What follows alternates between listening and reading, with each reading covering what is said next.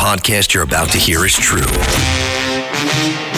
The names have not been changed to protect the innocent, the guilty, or anyone else. If you're interested in the same type of discussion related to organized crime that you hear in the traditional media, stop listening now. If you're interested in thinking differently or learning something, turn up the volume on your computer, smartphone, or mobile device. This is The Racket Report. Here's Frank Morano. Is there such a thing as a scholar when it comes to La Cosa Nostra? Well, our guest today comes pretty close to fitting that description. Hello, everybody. I'm Frank Morano. Welcome to the Racket Report, the show that tries to dig deep into helping you understand the depths of organized crime, helping you understand what's going on with the mob, the culture surrounding the mob, the history, the pop culture. And my guest today is someone who has studied this, written about it, spoken about all this stuff for years, and certainly has steeped himself into the whole culture of mafiadom in a manner that very few other people ever have. It gives me a great deal of pleasure. Welcome, Christian Cipollini. He's an author, a crime historian, a comic book writer, and a mob lecturer. Christian, it's great to talk with you. Thanks for joining me. Frank, thanks for having me on. I appreciate it. So, Christian, you've been covering this stuff for a while. You've been writing about this material for a while, speaking about it for a while. What sparked your initial interest in covering crime in general and organized crime specifically?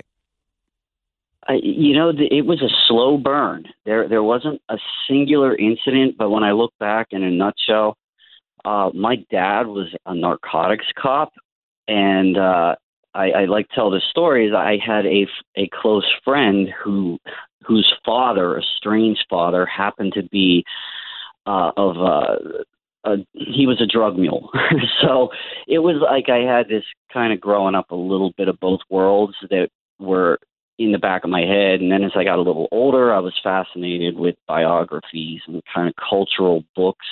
And you realize organized crime is, whether we like it or not, is woven into Americana, I guess is the best way to put it. So, as time went on, I realized it was kind of driving me, or I don't know, the allure of finding those needles in the haystack of history. Why is this relevant? Why does this even happen? So, jump ahead and, years later, after consuming a bunch of books that I later found out some of them were probably not that accurate, I decided, well, maybe I can find something. One of the subjects that you've spent a lot of time talking about, writing about, speaking about is Murder, Inc., right? And now I think a lot of us, even people that don't really even pay attention to mob stories or anything like that, we've all heard the term Murder, Inc., but a lot of folks may not really understand what that is. Explain to the uninitiated who might be listening to us, who or what was Murder, Inc.? That's a really good question that you asked.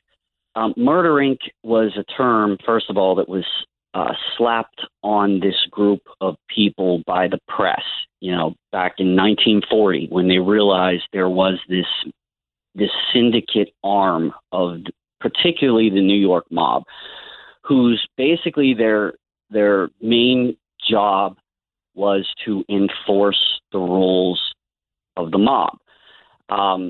Murder, Inc. was made up of guys that were from both Jewish and Italian backgrounds, and they were selected essentially to insulate the bosses and to take orders to enforce. And for those that don't know, I always say this. I said it in that book too.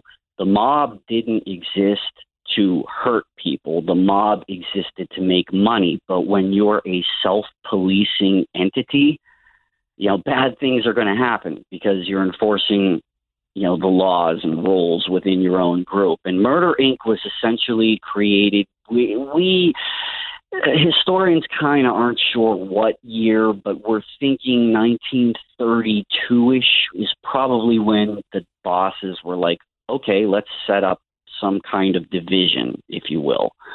So these guys, most of them, the early core group was culled from Brooklyn. from Ocean Hill and Brownsville was, but they had an extension. These guys could be used around the country if necessary. You, by the way, you wrote a book about it. If people are interested in this subject, I do recommend it. It's called Murder Inc. Mysteries of the Mob's Most Deadly Hit Squad. I haven't read it yet, but it is on my list. And if people want to get that, by the way, Christian, the best way to do that, just go to Amazon and search your name or search the book's title. Amazon, Barnes and Noble. I have a website, but I'm completely overhauling it. And when it's back up, they can even get a signed copy if they so desire once my website's up. But for now, Amazon, Barnes and Noble. So when you say that Murder Inc. was essentially this police force of the mob, or a way for the bosses to insulate themselves in some respect from getting their hands dirty, who were the bosses that gave Murder Inc. their orders? Who did Murder Inc. report to? Another good question. Directly, like any organization, they also had a guy in between, even the guy in between.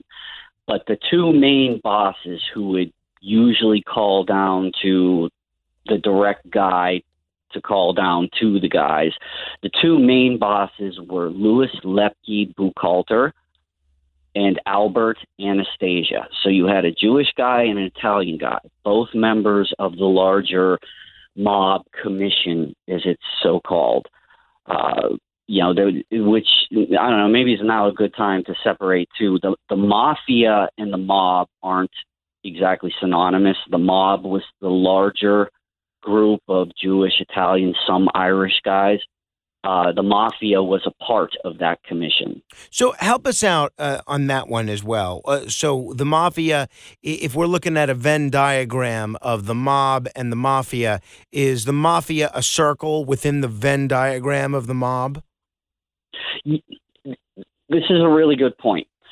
When you look at organized crime as a whole, and people say, the mob, okay, so the mafia is one entity within that big picture. The other entity, if you were really to break it into two, would be the Jewish faction, particularly in the 1930s, 40s, even in the 50s.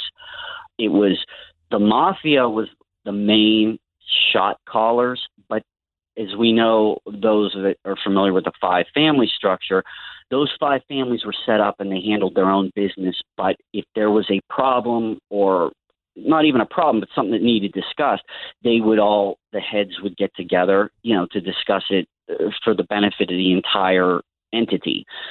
The commission, as it was called, was something that Lucky Luciano and those guys kind of put into place, where it's like, okay, the mafia and the mafia families run their show, but if it's a big picture problem, we bring in the advisors such as Meyer Lansky, Louis Buchalter, for a little while, Dutch Schultz.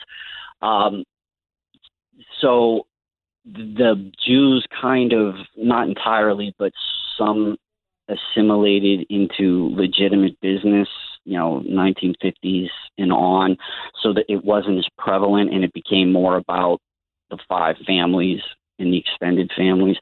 But in the large diagram, and usually, and speaking of diagrams, Frank, you've probably seen those charts that were used in the 1960s during the Senate inquiries, where they showed the mafia family hierarchies. Those aren't entirely accurate, but it only showed specific families, whereas the mob was so much bigger than that. I know I'm kind of off on a tangent here, and no, that's okay. That's okay. We like getting into the nitty gritty. That's all good. Now, the other thing that's interesting about your characterization of Murder Inc. is that it was multi-ethnic. You point out that it wasn't just Italian, but it was Italian, Jewish, and Irish.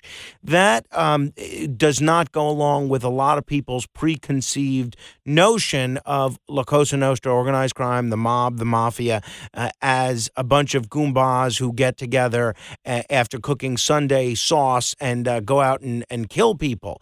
But the mafia maybe did have an Italian bent, but the broader mob, you could be Jewish, Irish, etc., and still be a pretty high-ranking member. Is that accurate? Yeah, in a way it is. Think of it like the Jewish guys who were extremely important, particularly during the Great Depression, if we're talking about that era, because that was the 10 years Murder Inc. basically reigned with no one stopping them. It would be like if you looked at today where, hey, so-and-so is an associate of the whatever family. He's not a made member. He's a guy that does business with them. It was sort of like that, except that in that time period, it seems that the Jewish faction had a hell of a lot of say. Mm-hmm. And this multi-ethnic, that really goes back to 1931 when Luciano, Lansky, Bugsy Siegel, Frank Costello, Al Capone, all these guys kind of realized we need to change for the times. And part of that was taking on this multi-ethnic view. They didn't create that view. It existed a little bit already, but Luciano and his group really took it to the next level where it's like the only color that matters is green.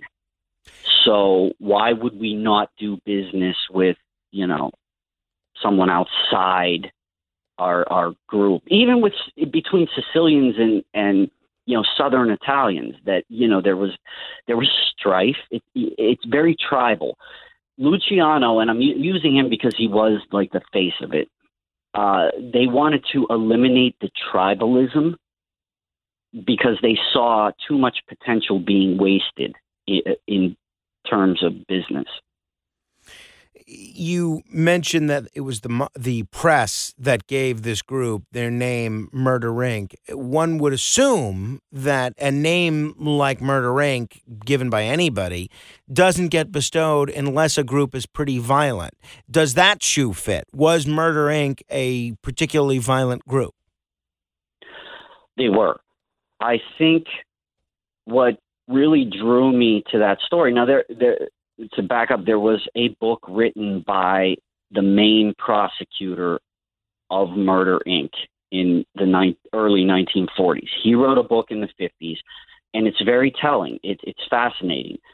But, you realize it's also from one side.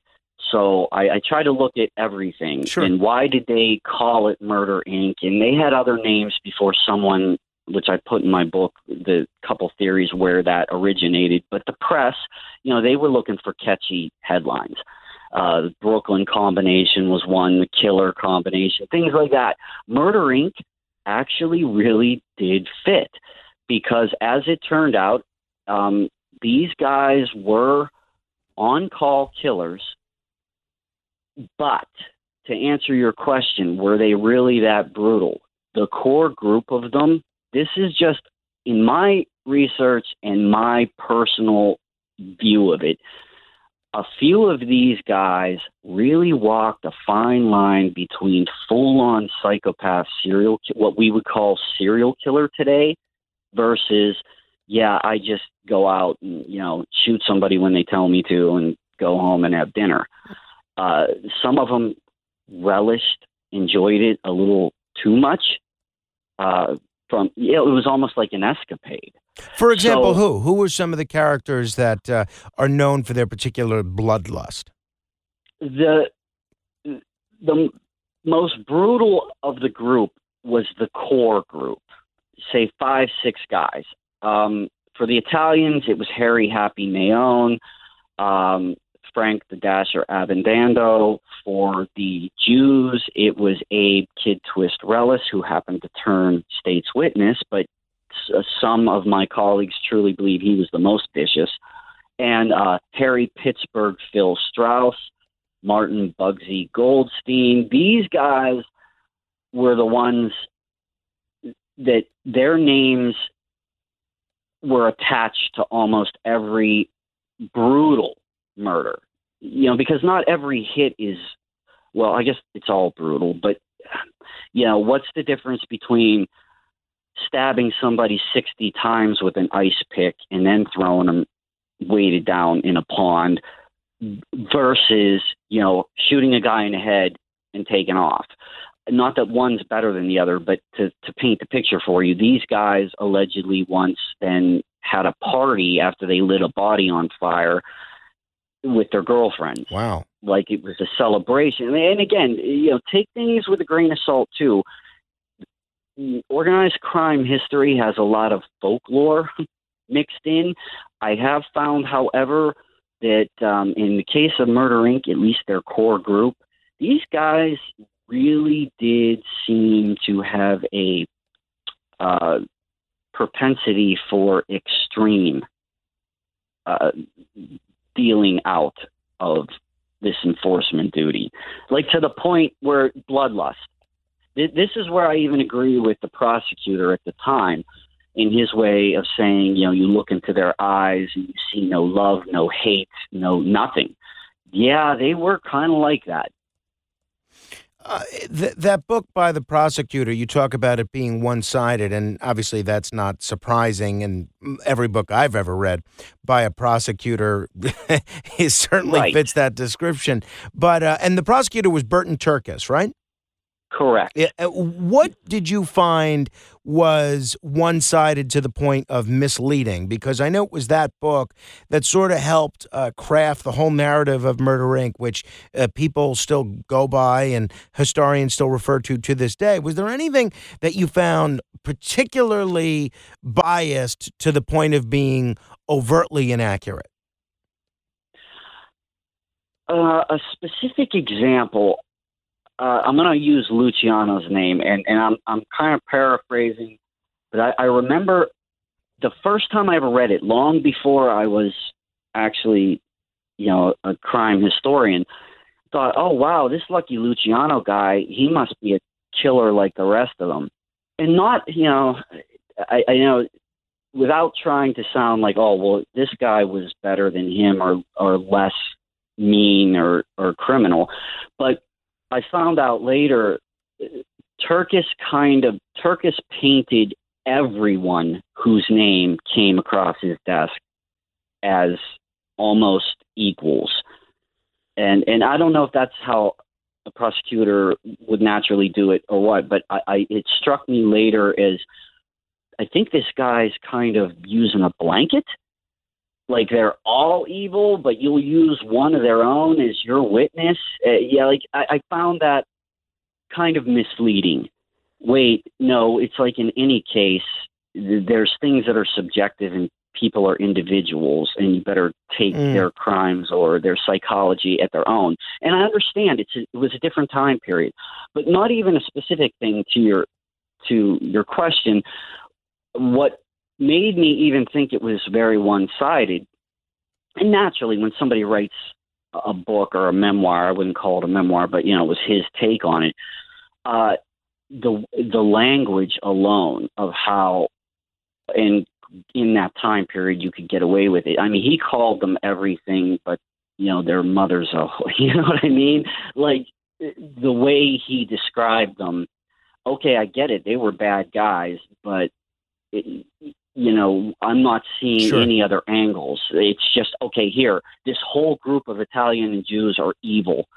That I know this, it's not directly answering your question. Sure. But No, I'll take it. Yeah, it's what kind of really drove me to be like, wait, is there a third side to this story? Even a second side? And don't get me wrong, the book's great. I recommend anybody who hasn't read it. It's interesting. Just remember, take it from the prosecutor whose sole goal under his boss was to execute every person they could. How long was the sort of reign of Murder Inc.? How, you mentioned their founding in the 30s. How long were they around for doing their thing? My estimation is they were going for possibly 10 years. I'm saying somewhere around 8. And that's a lot. You figure 8 years, of basically law enforcement having almost zero clue that there even was this distinguishable syndicated group within a syndicated group. Because those guys, once all was said and done in 1940, they figured out they couldn't even estimate. It was 50 people. Then it was up to 200 people could have been killed nationwide by mostly the core group, but they also had an extension of people that, like, hey, you owe so-and-so, you know this guy, we got to take him out, so you're going to go do it. That kind of situation happened too. How did, in this country, not talking about going back to the roots of the mafia in the hills of Sicily, in this country, in the United States, how did the mafia or the mob, and take that answer however you want to, take the question however you want to take it, get started in America? How did things really take root? And what era would you say was really the heyday of the mob in this country? Interesting question, two-part. Okay, I'll address the first. Like any ethnic groups that came over here, settled in New Orleans or New York City, they got into their own little enclaves where, well, they were forced to, but, where they felt comfortable. The problem is, particularly with the Italians, you already had what would later be called the Black Hand. These guys would prey on their own, in their own neighborhoods. 1931 is the year that changed everything in the United States, starting in New York, really, when, again, these quote-unquote young Turks, of guys like Luciano, Lansky, and the rest, decided, hey, we got to make some progress. Let's take out anybody who's old school and start anew.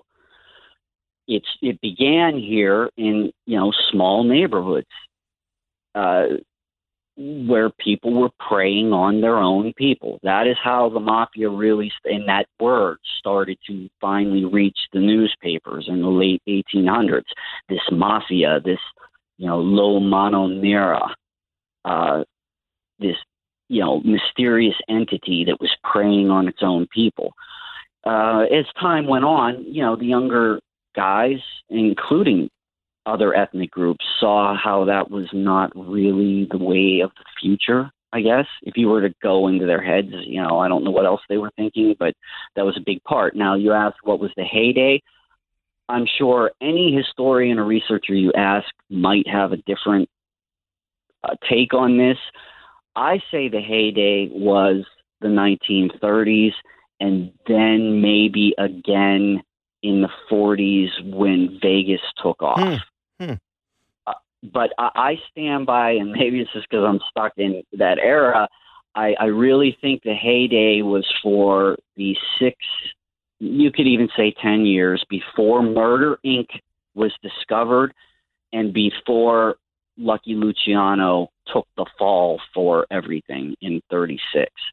Their heyday, if you ask me, was not very long, but I think it was so important on the entire future of this underworld existence, which we still have today. Very interesting. And again, if you're interested in learning more about Murder, Inc., I certainly recommend Christian Cipollini's book. It is available on Amazon. Just search Cipollini. A whole world opens up. How would you say that Murder, Inc., the press coverage of their activities, the manner in which they carried out their crimes, the hierarchical structure within the mob that led to them carrying out these crimes, how would you say that impacted the future of organized crime in this country? Was that a game changer in any way, or was that the way business always was done and always would be done after that? How did organized crime react to sort of the Murder, Inc. phenomenon? Another great question, Frank. I truly believe Murder, Inc. set a precedent that would evolve, devolve, and be altered as time went on. But why I say it was a precedent is prior to that, yes, you had hitmen and assassins, like, the gunslingers of criminal groups. This was, to our knowledge, the first time people sat down and said, okay, let's bring together a group of the baddest SOBs we can find that are still loyal and have them carry out whatever duties we need.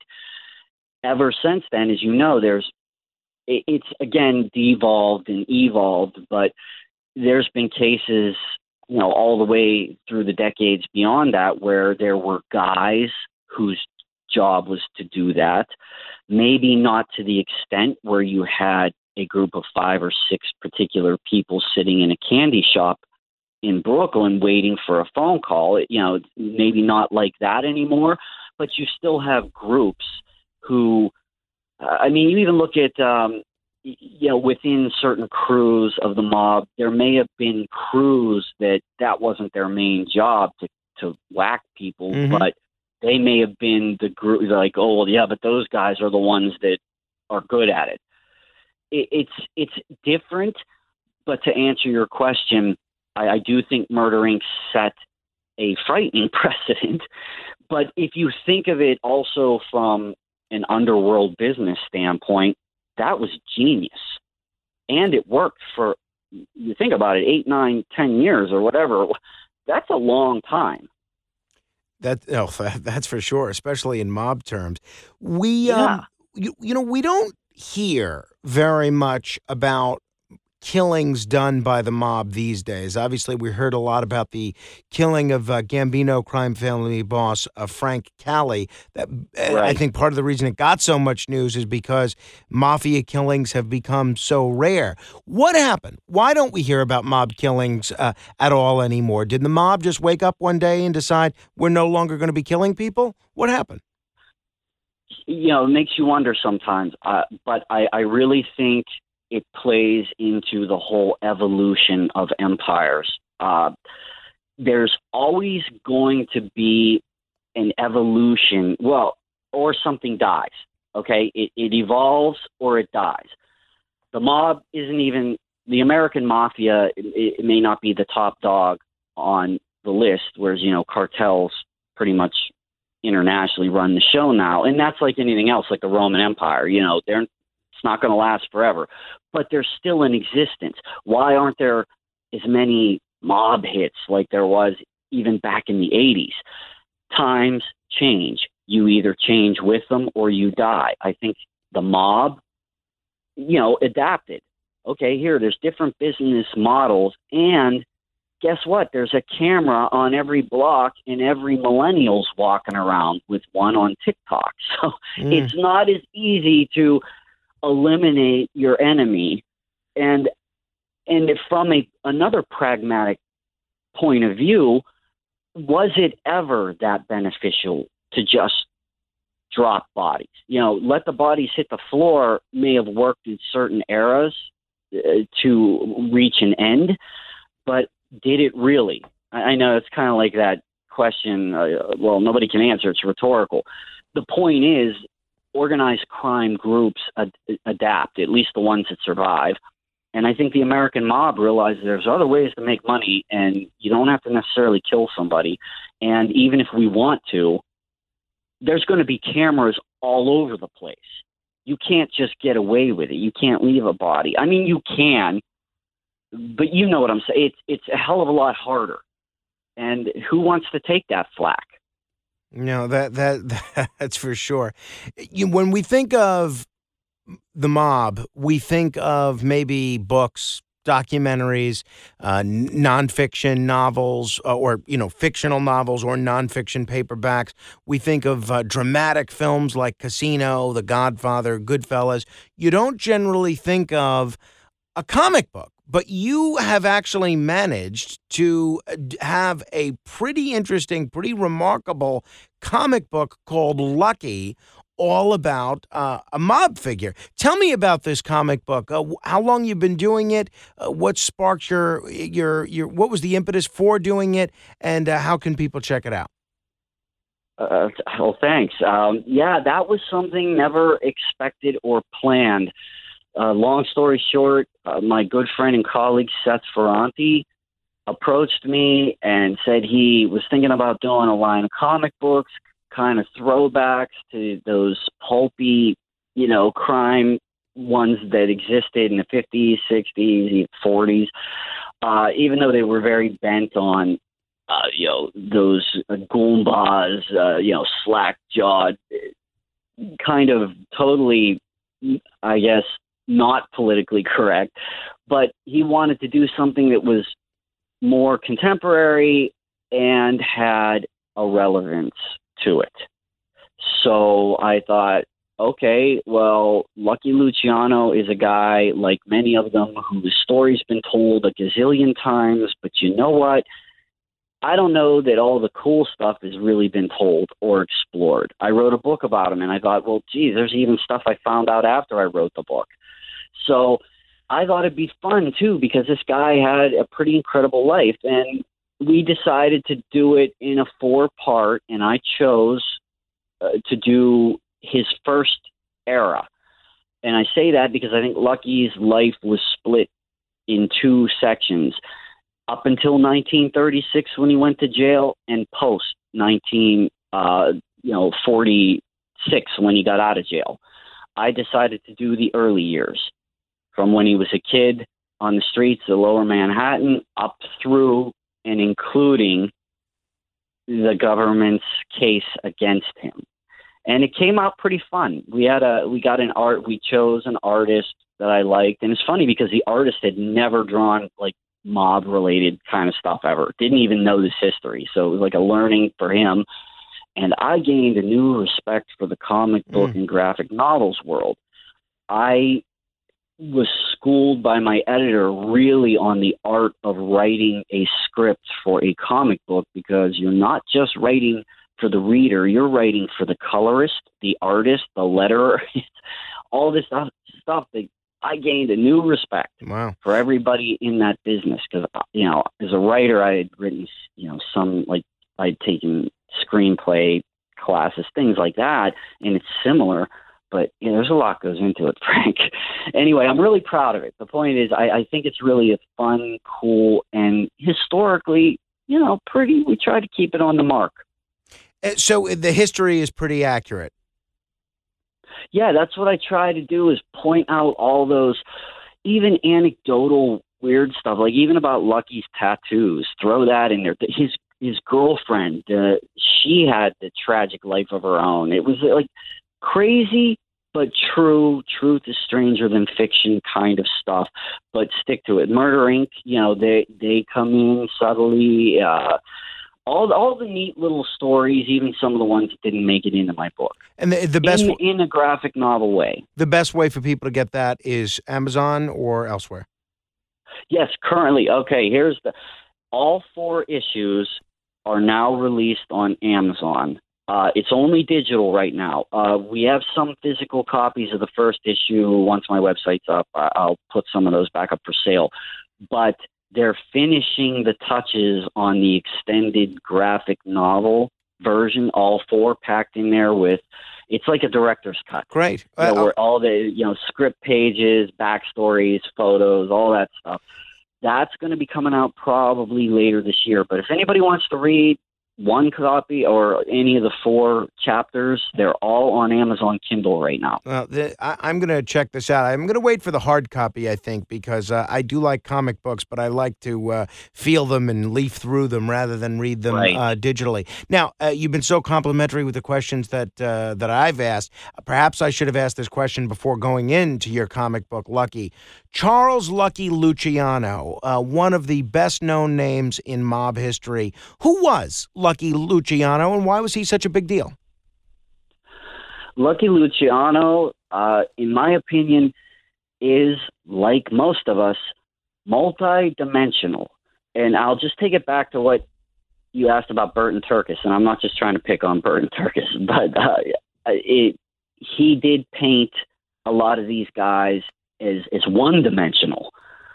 The thing that I found, I think what draws me into it is what everybody is drawn into it, is you're trying to figure out is there any way to relate to these people? Like, what is it? What makes them tick? Are they pure evil, or are they just opportunists? Luciano, I can't even put my finger on the pulse of why I was so drawn to it, except that I felt compelled to try to figure out as much as I could about that guy and get rid of some of the myths, even the hype, like get down to it. He is multidimensional, and yes, some have credited him as like the godfather of the American mafia, which is kind of funny in a way because he never wanted there to be a one boss system. But some have pointed out in past historical accounts that while true, people were drawn to him in a way that he probably knew.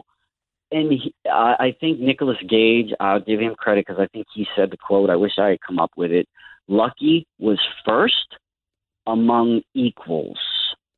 And if you really think about that, yeah, that's it. He was like the top guy, but everybody had a say. I don't know. I wasn't in his head, but if he really wanted to be top guy or not, I don't know. But he was fascinating because he did become the poster boy for the change in the mob as America knew it.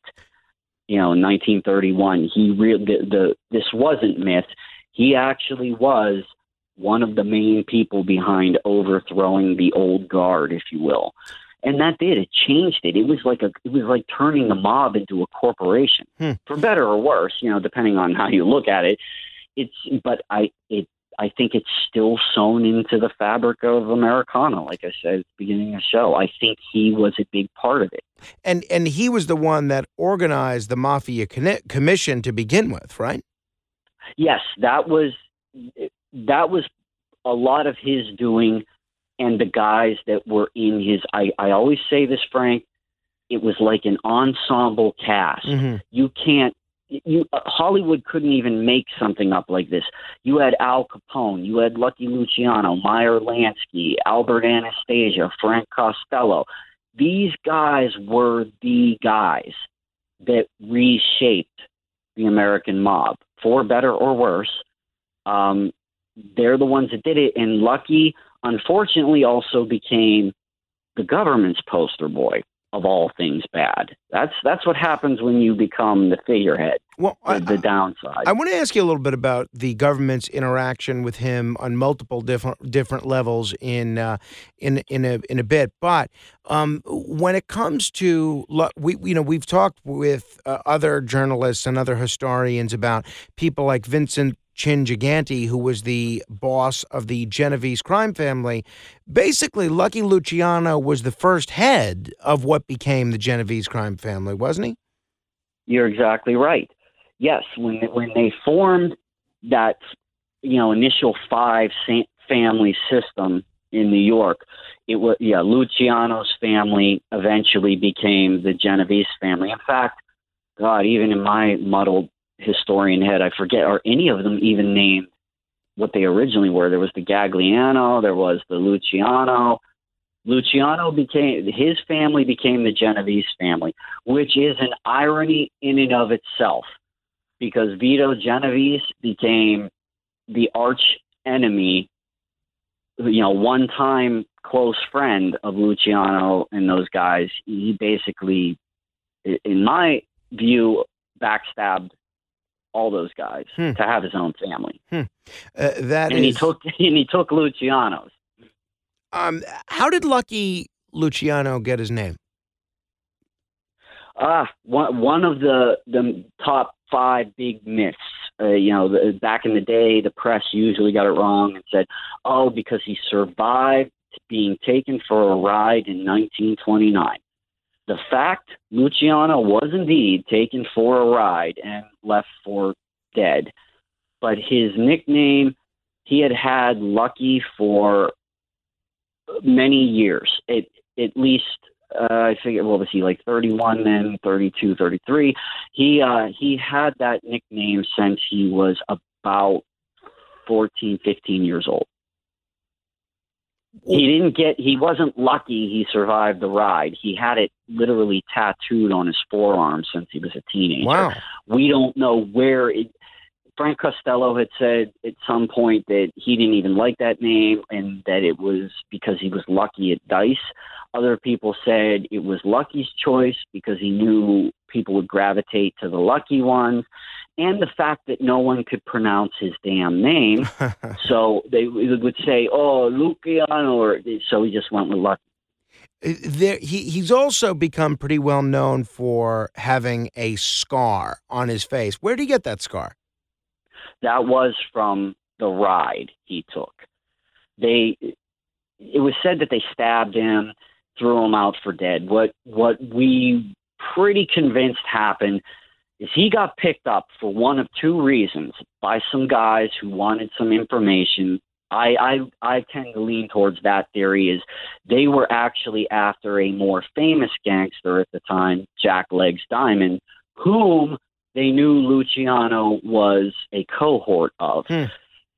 The other theory is he was messing around with a detective's daughter, and there is some evidence that that was possible. Either case, as Luciano said much later in life, he goes, it wasn't gang guys that picked me up and beat me up. They don't leave you alive. It was cops. It was either cops who wanted information. It was cops who wanted to teach him a lesson. You know, take your pick. But he was roughed up and thrown out on Staten Island. I don't even know that they wanted to kill him. I think they just wanted to beat him up, and he ended up getting knocked out cold. They may not have even intended that. The scars on the right side of his face down to his chin were caused by the beating, which he later threw out the myth and said they were wearing rings or brass knuckles. That's what did it. They didn't stab him, but they beat him so hard he was bleeding through his overcoat. Wow. Oh, geez. Look, there's been probably dozens of movies in which Lucky Luciano is a character. You think of films like, Bugsy, for instance, and there's been a lot of TV shows with Lucky Luciano as a character, both versions of The Untouchables and Boardwalk Empire. As far as you're concerned, as sort of a Luciano historian, what do you think the best cinematic or television depiction of Lucky Luciano has been? This is a tough one, and full disclosure, as a historian, I will admit I am immediately irritated when Hollywood adds too much Hollywood into a biopic.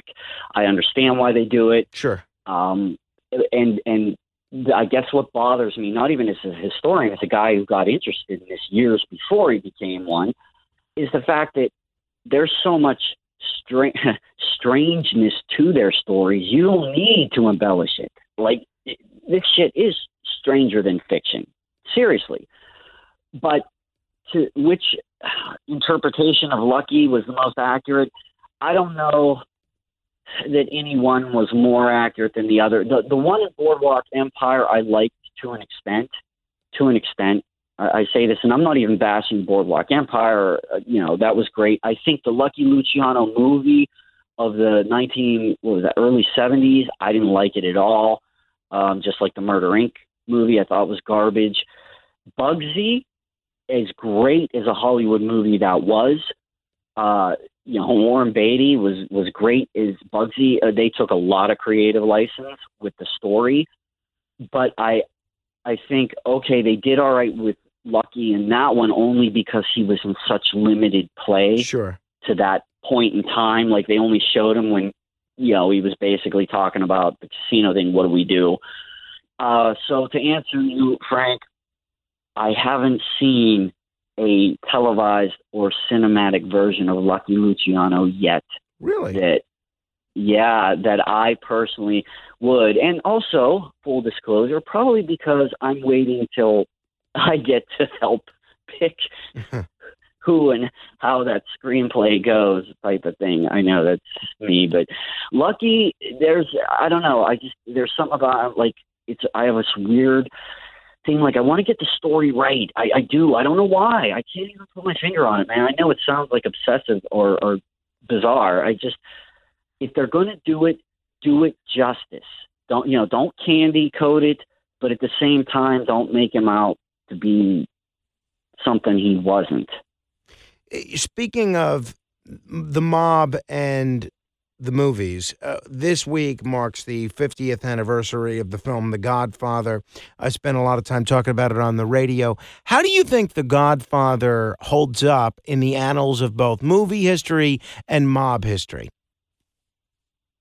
In movie history, it's forever going to be truly one of the greatest films of the 20th century, hands down. I don't think anybody can argue that.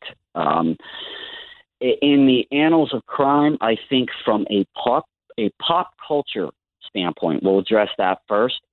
It's forever painted the picture of the romantic element of organized crime. And I don't even think I need to explain. I think everybody probably get that.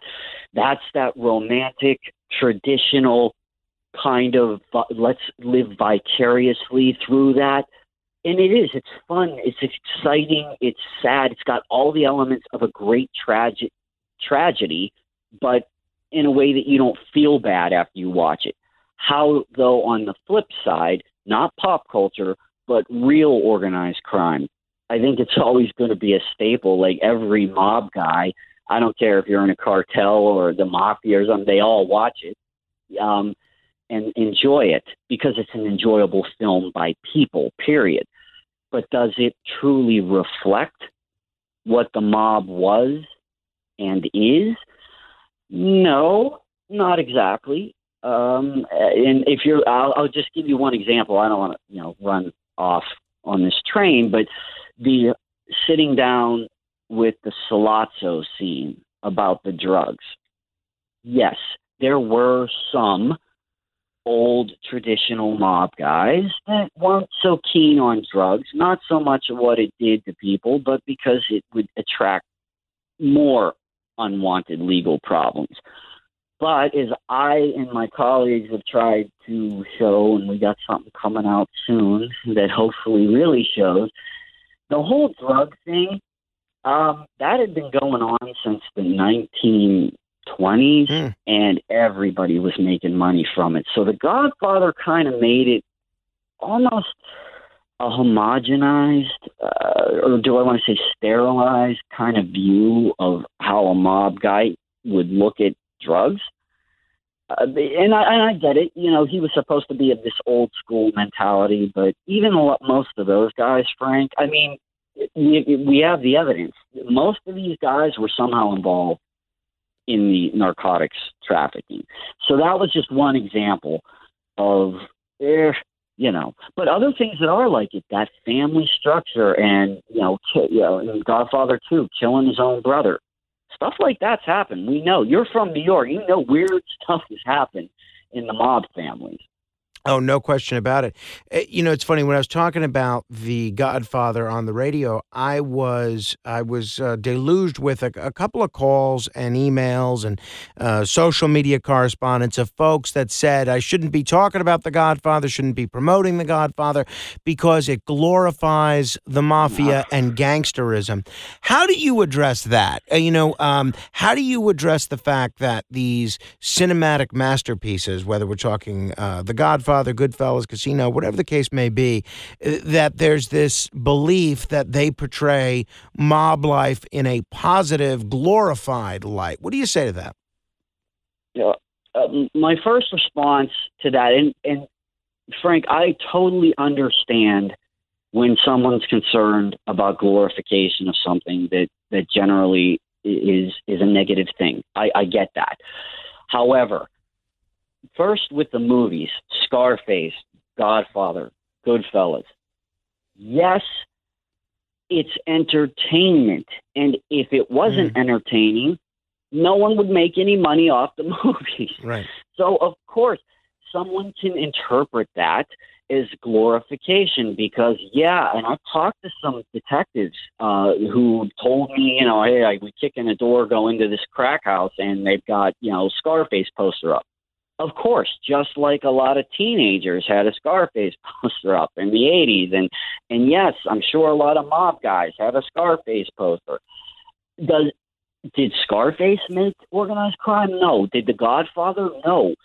That stuff is a product of something that actually existed that maybe society just doesn't want to look at in the mirror and say, guess what? The drugs, the homicides, the racketeering, the underhanded and back alley handshakes, guess what? They happen in real life. This is just entertainment versions. I'll be honest, there are times when I've written my books and I worried, I'm like, I hope they don't think I'm glorifying this. And then other times where I think I don't really give a damn if they do. And I don't mean that to be, how do I want to say this? It's just, look, I'm trying to paint the picture, the whole thing. And some of it may seem like I'm putting this guy down, and other parts may seem like I'm putting him on a pedestal. Mm-hmm. That's because history seems to show us multiple sides of people. And I don't think anyone's one-dimensional. So there's going to be that. Yes, I get it. People are going to say The Godfather just glorified it. Well, it was a Hollywood movie.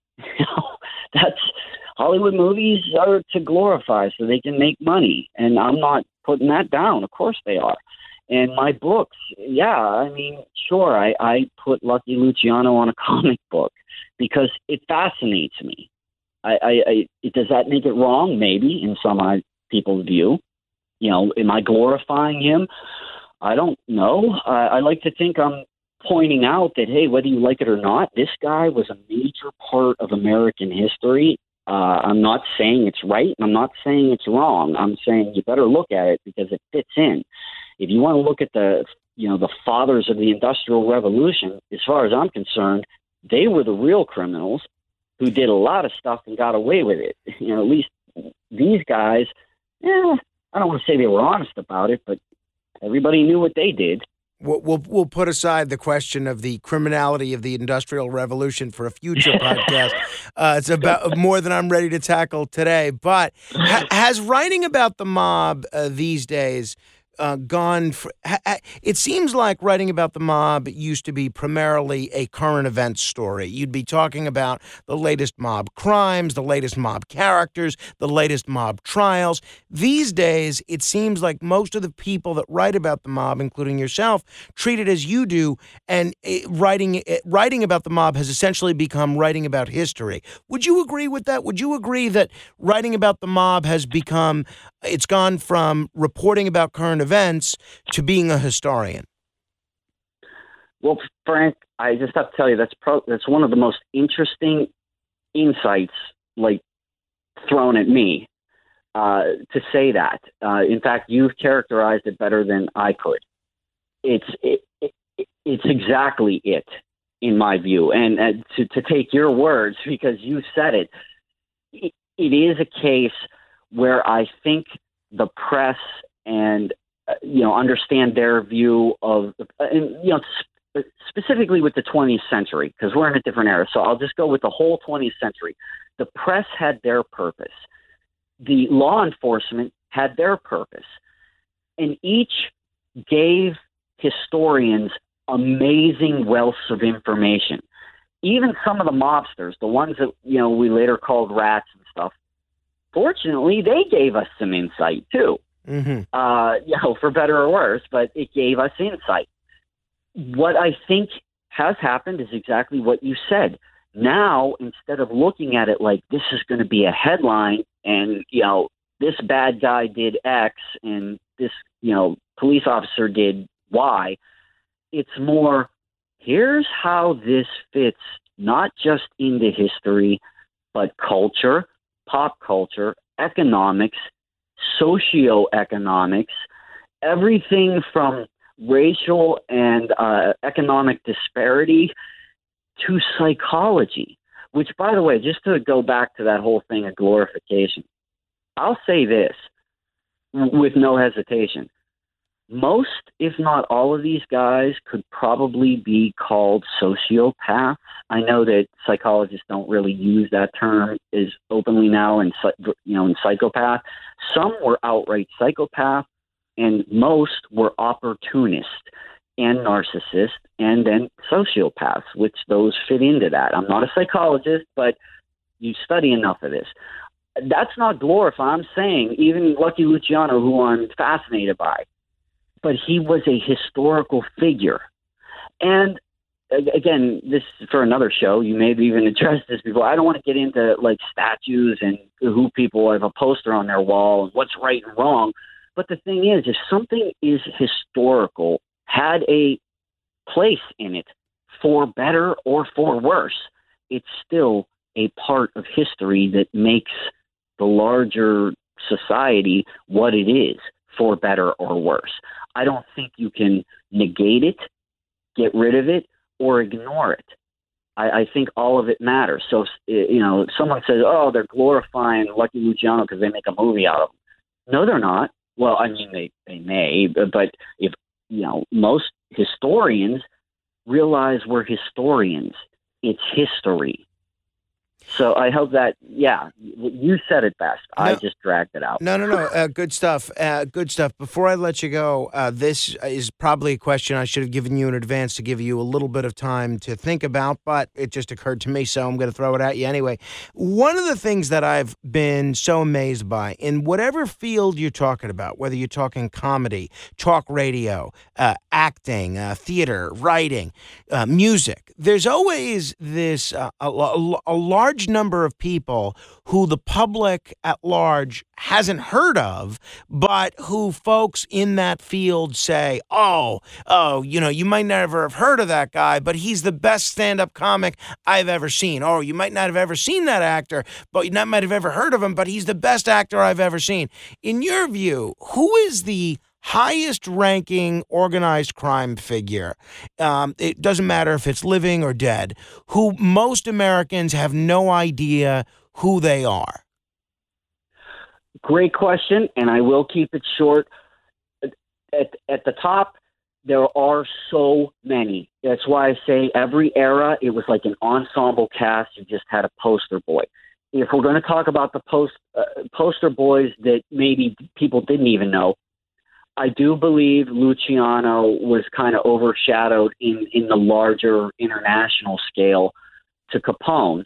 And I understand why Capone, was made who he was. But if you're talking about, if I had to pick a singular one that's a bigger name but not is known, I'd say Luciano. I really do believe that. That's why I wrote all this stuff about him. But there are so many characters, and even from different cities, that if you like, someone even remotely interested would read it and be like, wow, I had no idea. Because, to answer your question, all of this is an ensemble cast. There may have been poster boys and poster girls, but there was individuals within it that got overshadowed, usually by the press, in who they chose. Like Capone was the one that, they wanted to make Mr. Bad Guy for decades, and Gotti in the 80s, like that overshadowed, and don't get me wrong, they got that notoriety for a reason. It's just, if I had to pick one, Frank, I would say, even if you're not into this stuff, read something about Luciano. I think it was fascinating. Even the people around him that show up in his stories are pretty interesting and had a big role in history. Before I let you go, I can't let you go without asking about why we care about this stuff. This many years after all these characters have died, whether we're talking about high-profile mobsters from the 30s, the 40s, the 50s, the 60s, the 70s, the 80s, even the 90s, we're still talking about them. People are still making movies and writing books and doing comic books and doing podcasts about them. What is it about the mafia that has so captured the attention, the imagination, and the curiosity of the American public?